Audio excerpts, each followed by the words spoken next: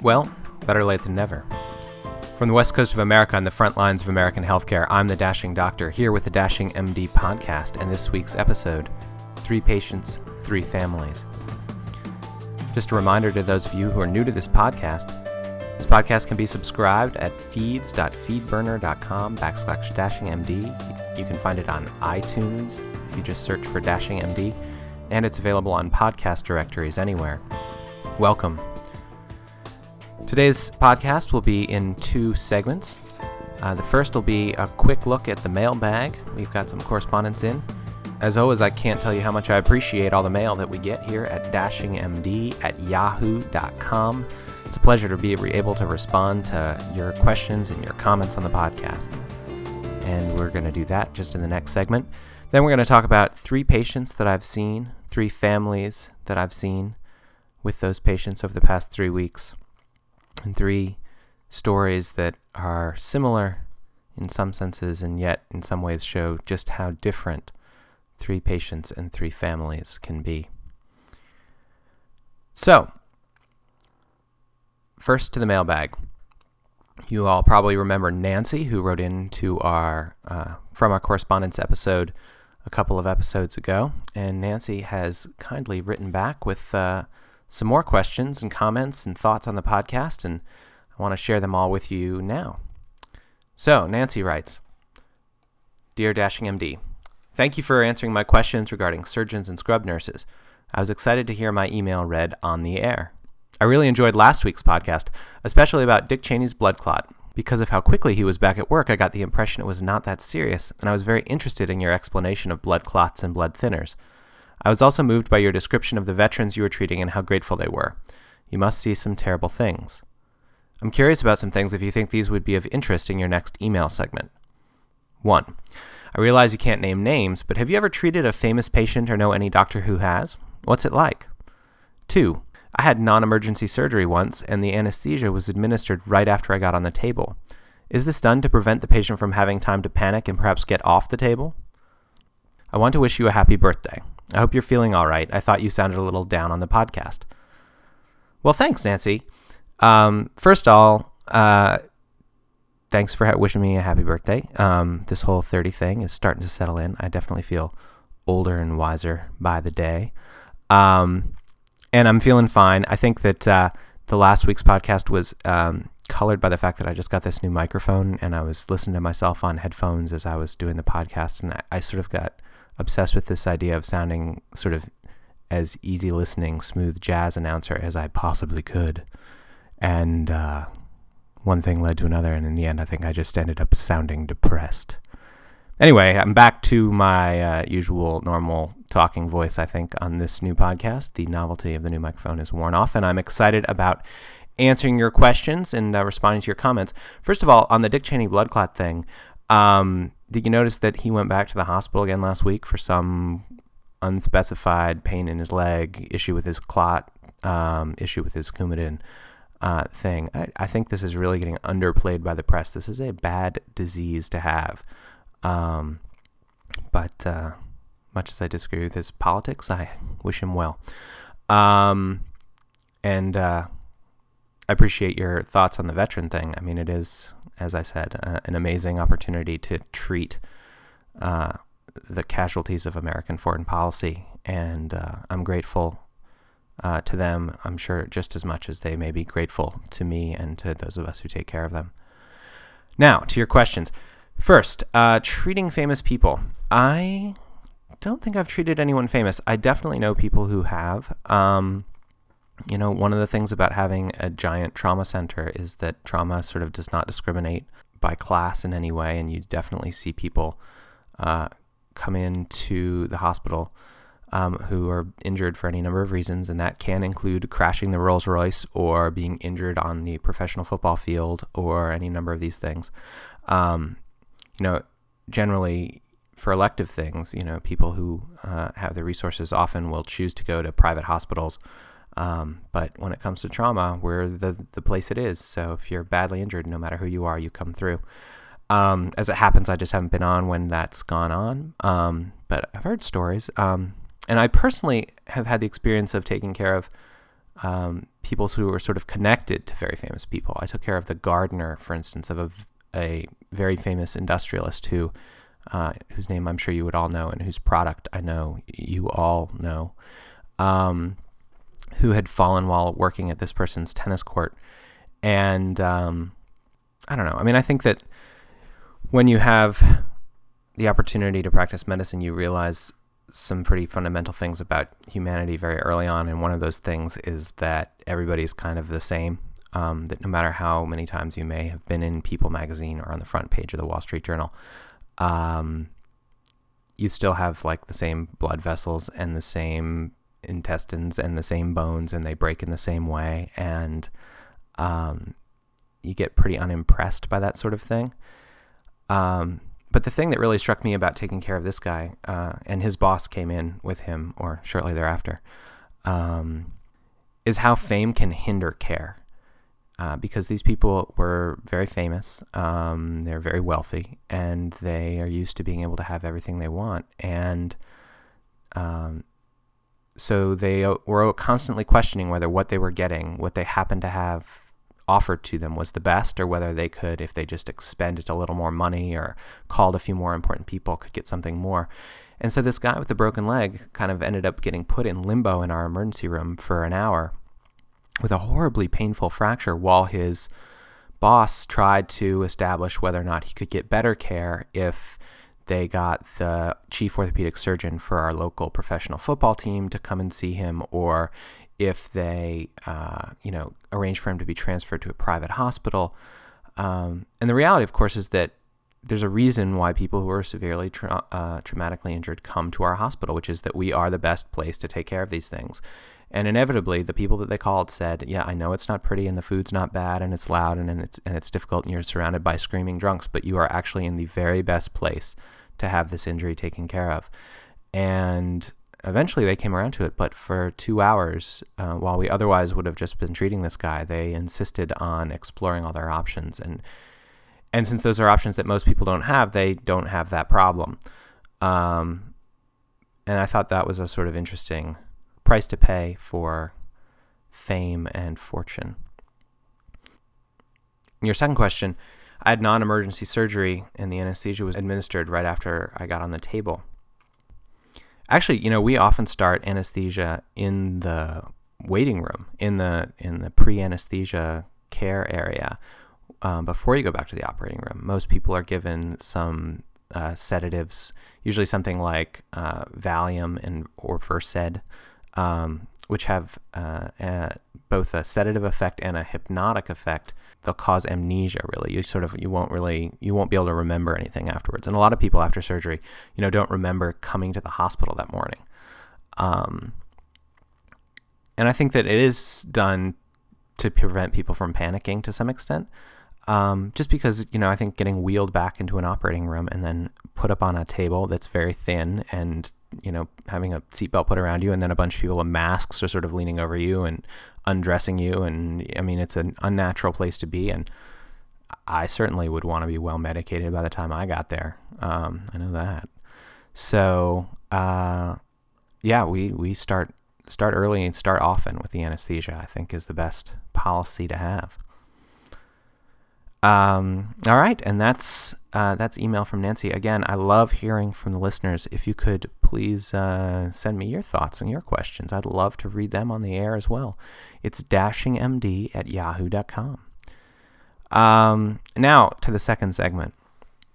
I just finished up 3 weeks in the ICU at our main university hospital, and in each of those weeks, so once a week, there would be an event with a patient that I would think, I had to talk about this on the podcast. And I've sort of been thinking about what the theme is on these, and it suddenly occurred to me that the theme was very clear, and it was the theme of families in medicine and families in deciding on the care of their loved ones. And there are 3 families that I want to talk about, the families of 3 different patients, all critically ill, who sort of represent the three positions that that we can respond to as doctors. In the one case, a family who wants to withdraw care when we don't think they should. In the other, a family who refuses to withdraw care when we desperately wish that they would. And then a case of where everybody is on sort of the same page and it becomes clear that withdrawal of care is absolutely the right thing to do. Now, I've talked in previous podcasts about my feelings on withdrawal of care and on wasting unnecessary resources on patients who have no chance of survival. And I think it's a sort of a recurring theme with me because it's something I feel very strongly about, and I think it's an example of both what we do the best in medicine and our best opportunity to truly be doctors in this sort of ancient sense of helping people cope with illness, including patients' families. And it's what we do worst in medicine, I think, in that we often have a tendency to try to do more and apply more science to something that's more perhaps of an art and more of an exercise in empathy than we give it credit for. So in the first week, we had a patient come in who was about my age, actually, just a little over 30. His birthday was the day before mine, and this was a couple of days before my birthday. And he'd been living on the street. He was a heroin addict. And he had been injecting heroin into his muscles, having used up his veins. And though he was my age, he looked probably 60, 65. It's amazing how heroin will age a person.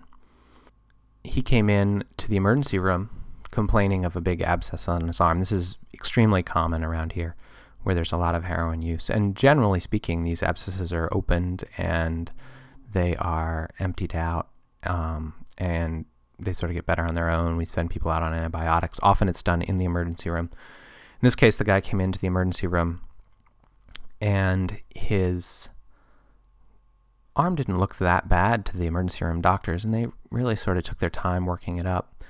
But then they sort of noticed that it was spreading a bit, so they decided they might as well get some labs. But it's hard to get labs on people who are heroin addicts because you can't find blood vessels to draw blood from. So it took them a while to get some blood, and they decided to get a CAT scan, and the blood count came back, and his white blood cell count was 50,000, which is 5 times the normal limit. And his other labs suggested that he had not just an abscess, but something called necrotizing fasciitis, which is famous for being the flesh-eating bacteria disease that sort of made the headlines and makes the headlines periodically. People get all scared about 3 or 4 cases, and then the reality is, in the heroin population, it's common. We see several cases a week of this disease. It's a horrible disease. You have to go in and take out huge amounts of tissue, all the infected tissue, try to get all the bacteria out, and the bacteria travel along the muscle fascia and through the muscle body, and you end up taking off, people's whole arms, whole legs. You take out half of their pelvis. You take off their chest wall. The debridements, the removal of tissue that you have to do, are really extraordinarily disfiguring and awful. Anyway, by the time we heard about this guy, several hours had gone by since he'd first presented to the emergency room, and he had a clearly expanding infection. You could look at his arm and watch the infection moving up his arm. And we took him to the operating room, explaining to him that he had a potentially fatal disease.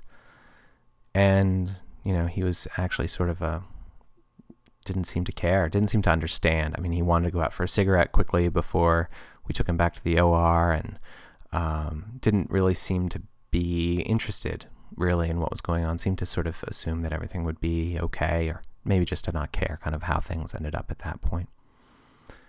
He came out of the OR with a white blood cell count of 100,000. And in our experience, no one with a white blood cell count over 100,000 has ever survived this disease.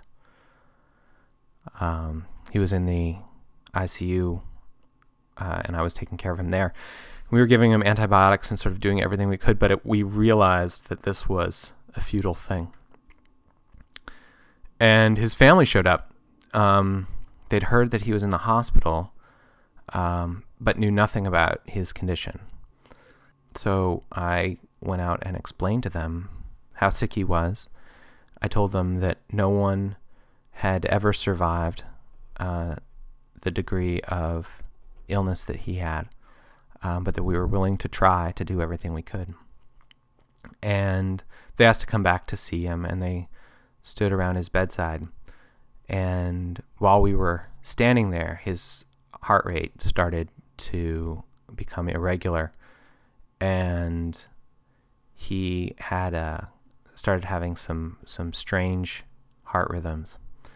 And I told the family that we needed to decide right now whether we were going to pursue care for him, do everything we could, or whether we were going to stop. And they said, stop, don't do anything more. And so we didn't give him any emergency cardiac medications, and he died 3 minutes later with his family at his bedside. And I think that's an example of how it can go absolutely perfectly, of how this process can be made smooth and as easy as it can be, given that it's infinitely difficult. Because the family understood the value of what was being done. We felt that it was futile to continue. They felt that it was futile to continue. And they were able to be there for those last moments, having made that decision and without us having done anything extraordinary and excessive to prolong this patient's death. Another example the next week was a woman who'd been in the ICU for almost a month by the time I arrived in the ICU, and who had been wavering with us for a long time. She was an 80-year-old woman who'd come in with a very complex abdominal process and had a big abdominal surgery, and had never done well afterwards, had become persistently septic, meaning that she was infected somewhere. We were never able to find the source, but she continued to require all sorts of medications to maintain her blood pressure. Her liver failed, her kidneys failed, and still we kept going and kept going and kept going. And then as we talked to her family, they would say, oh, she's been sick before, we want to keep going. And this patient required such high levels of medication to keep her blood pressure up that her fingers and her toes turned black from all the constriction of her blood vessels. Her liver stopped making proteins to keep the blood within her blood vessels, and so we continued to pour fluids into her to maintain her vascular volume, but it would just leak right out into her tissues, and so she got progressively more and more swollen. A woman who'd weighed maybe 90 pounds when she came into the hospital, she probably weighed 200 pounds maybe. If you stuck her with a needle, her skin would just ooze and ooze and ooze for days. And the hole would never close because she'd lost her ability to heal. Her midline abdominal incision that we'd made after 3 weeks looked like we'd made it the day before. And we were desperate for the family to say that it was okay to stop taking care of this woman's death, to stop prolonging the inevitable. And they wouldn't do it, and they wouldn't do it. And it was because a family member who was a nurse who lived in another state and hadn't come to see her continued to maintain that, well, she'd been through bad times before and she didn't want to let go. She didn't want to give up. In the end, we got representatives from all of the many services that were taking care of her: the hepatologists, the nephrologists, the infectious disease doctors, us, the internal medicine consult folks. All of us sat down with the family and told them there was no hope for her to make a meaningful recovery. And she, to her credit, the patient, had said that if she couldn't make a meaningful recovery, that she couldn't go home and live on her own after the surgery, she did not want to survive. And having made that declaration, we were able to reference that in talking to the family and made them realize that this was against her wishes, that she had been needlessly suffering for weeks and that to continue it would be wrong. And they, in the end, agreed to withdraw care. And the last case was a couple of days ago, and it still sort of haunts me. There's a patient that we operated on in early March who I'd known very briefly. He'd spent the night in the ICU afterwards and then gone out to the floor and then gone home. He'd had a relatively minor vascular surgery. And he came back in a couple weeks later, and for reasons that are really still unclear, he'd gone into renal failure. And he came into the hospital, and while that's obviously a serious thing, like it didn't appear incredibly serious at the time. But the morning after he arrived, his blood pressure dropped, and we brought him to the intensive care unit. And we gave him a huge amount of fluids, thinking that he just bled into his retroperitoneum, which is the area behind the bowel.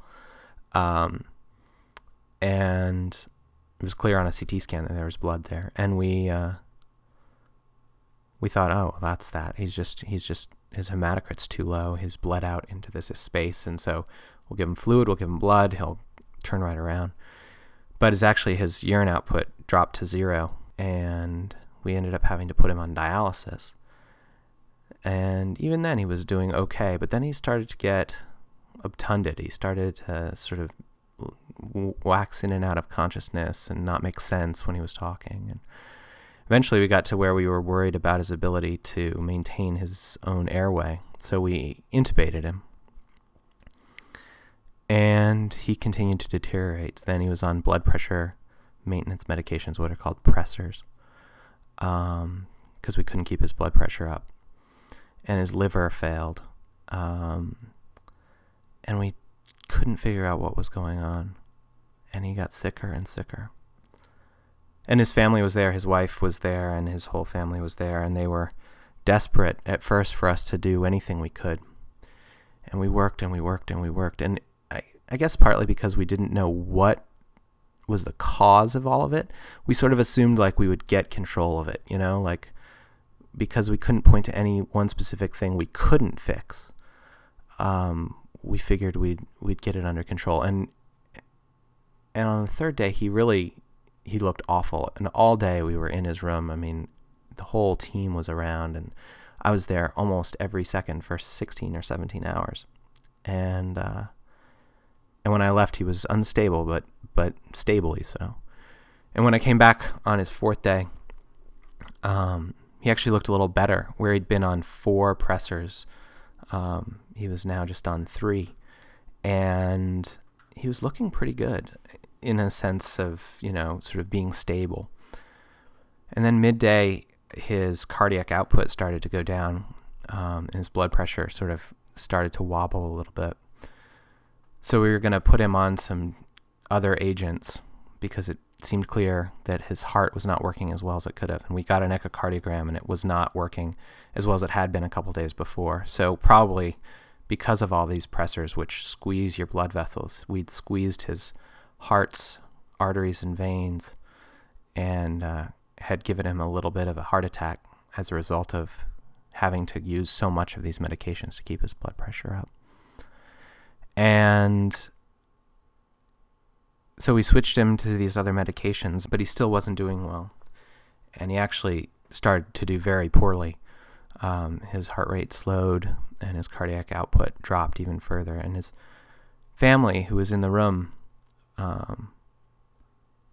sort of understood that was what was happening. And they asked me if the medications that I was giving him at that time were rescue medications, if they were there to save him from something acute, an acute problem. And I said that yes, they were. And they said, no, well, stop. Don't do it anymore. Let him go. He wants to go. And I said, well, I think we can turn him around. I think we can get him through this moment. I mean, we haven't used everything we've got. We haven't tried everything we have. And at that point, the wife came in, and she was ready. And I think to have watched her over 4 days sort of cope with the degree of his illness,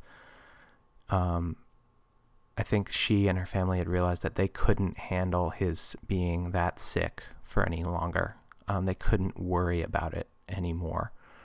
And even if there was a tiny chance of our being able to turn him around this time, they understood in a way I think that we didn't understand, that this was too much, that they had gone too far, and that it was time to say that enough was enough, that even if medical science could provide some sense of hope for a potential future, knowing that hope was as low as it was, and knowing that his chances were as low as they were, and having then to watch the person that they loved, turn purple in a bed for what was clearly going to be days or weeks before we would even know if there was a chance of meaningful recovery, assuming he survived, was too much for them. And the wife came in and went to the head of the bed and told him it was okay to go and that they would be all right. And she left. She didn't want to see him like that anymore. And they asked me to withdraw care. So I obviously have to respect those decisions. And personally, I think at that point I was ready. But I had to call the chief resident and let her know. She was in the operating room. She told me to call the attending and the third-year resident on the service. And they came over. The attending didn't come over. He was away. But the third-year resident came over, and the family explained what they wanted to do, how they wanted to withdraw care. And we all agreed to do it. And we turned off his pressors and watched his blood pressure drop and watched his heart rate drop. And we're standing peacefully by his bed as they said goodbye, and it was clearly such the right thing for them and for him. And then the chief came in. She'd come out of the OR, and she burst through the doors expecting us to be running a full code on this guy, and said, well, what's going on? And I said, well, we've withdrawn. And she looked at me and she said, you withdrew without me? Right there in the room with the family. So I asked her to step outside, and I explained what had happened, and she wouldn't believe that we hadn't done everything we could. She asked why I hadn't kicked the family out. She said, you can't run a code with the family in the room. You can't run a good code. I said, they didn't want to leave, and I respect their right to not leave. She said, well, what did the wife say? I said, the wife said goodbye. And she wouldn't accept that they could come to that decision, because we knew that we could have kept him alive a little longer. I mean, I could have. There were medications that I could have used.